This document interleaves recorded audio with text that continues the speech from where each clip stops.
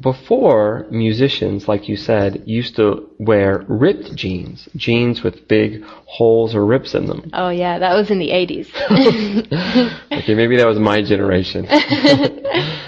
So that's not popular anymore? Some people like to wear ripped jeans, yeah, still.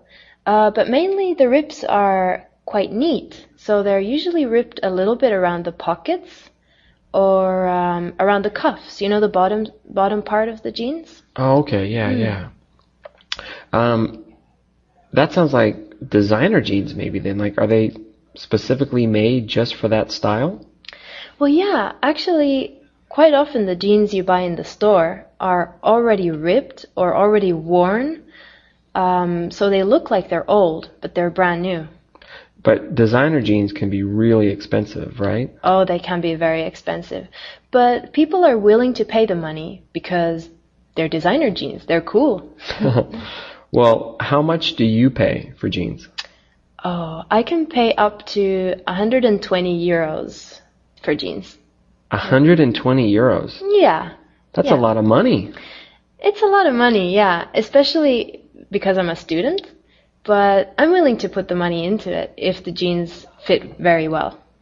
This lastly about jeans. These days there's many different colors. You have the light blue jeans or the darker blue jeans.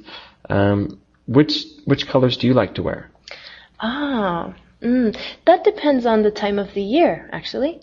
In the summer, I like to wear light blue jeans. And then in the winter, I sometimes wear black jeans or really dark blue jeans. Oh, that's interesting. So you change the color by season? Yeah. Generally, I think I wear more darker clothes in the winter.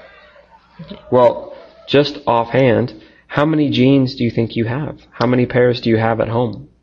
I think I have about 8 or 9 pairs. That's a lot. That's a lot, but actually I use only 2 pairs of them. Your favorites? Yeah, my favorite jeans. And they're baggy. Okay, thanks, Mariel. You're welcome. My pleasure.